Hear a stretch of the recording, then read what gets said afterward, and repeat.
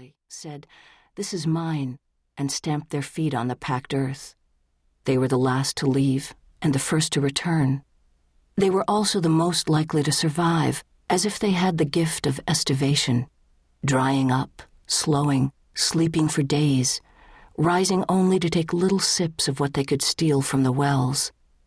Like the resurrection plants, with stems like rope and black-burnt leaves, blooming again at the first sign of rain. They watched the sky and pinned their hopes on wisps of clouds stretching languidly across the blue. They shuttered windows and covered the wells. They watched neighbors leave and listened to rumors of where the government had set up way stations and where there was disease.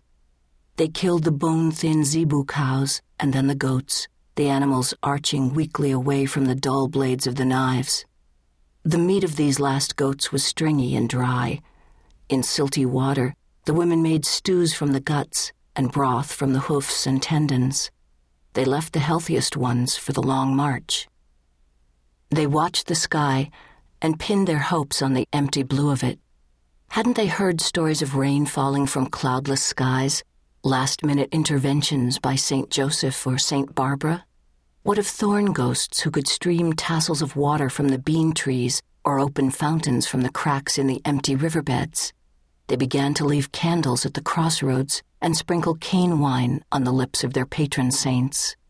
They watched the sky and finally cursed it, cursed the clouds in the absence of the clouds, the laziness of the clouds, the immoderation of the clouds that refused to leave the coast with its plump women and rich black soil.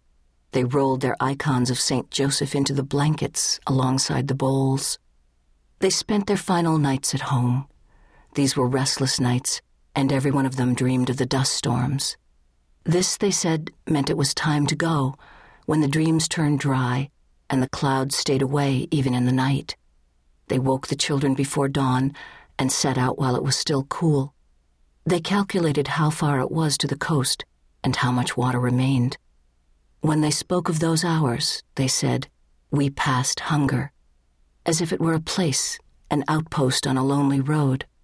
Other times, they said, hunger passed through here, as if something alive, a pale-hoofed creature, who tore through on bristling haunches or ambled out of the white forest with a worn suit and a broken face, a monster or a devil.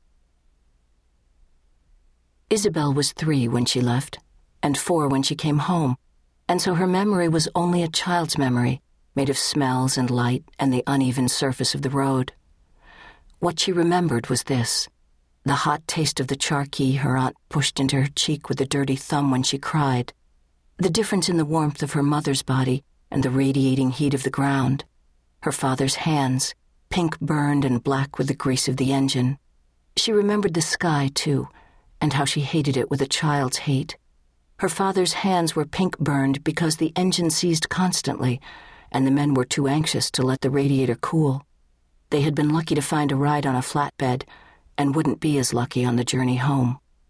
What she remembered of the drought camps was the dark shade of a government tent, the chlorinated smell of the water, novenas of soft, sad songs, the sting of vaccination needles, a yellow dog that came and nosed her hammock until someone kicked it away. She couldn't recall the trip home and wondered if it was because she was sick or too tired. They had purchased a spavined horse and a dray from a family that decided to stay on the coast. They rode until a wheel split east of Blackwater. Since there were no nails, they unlatched the horse and loaded it with their bags. The path was filled with families returning to the backlands. Later, she would imagine the camp strung out on the long roads like seeds on a rosary, but she didn't know if this memory was her own or from someone who held her. For the next 3 years in St. Michael, the rains came. The white forest blossomed in patches of olive green and light maroon. Isabel grew up playing with her brother Isaias and with her cousins. When she was older, it was easy to remember herself as one of the tiny girls with thin legs and swollen bellies. Her aunt once teased, like little wild animals. She had no birth certificate and no vaccination card despite the needles she endured in the camps. She was 5 when she first stood before a mirror, advancing suspiciously toward the new child with dirt-bannered cheeks.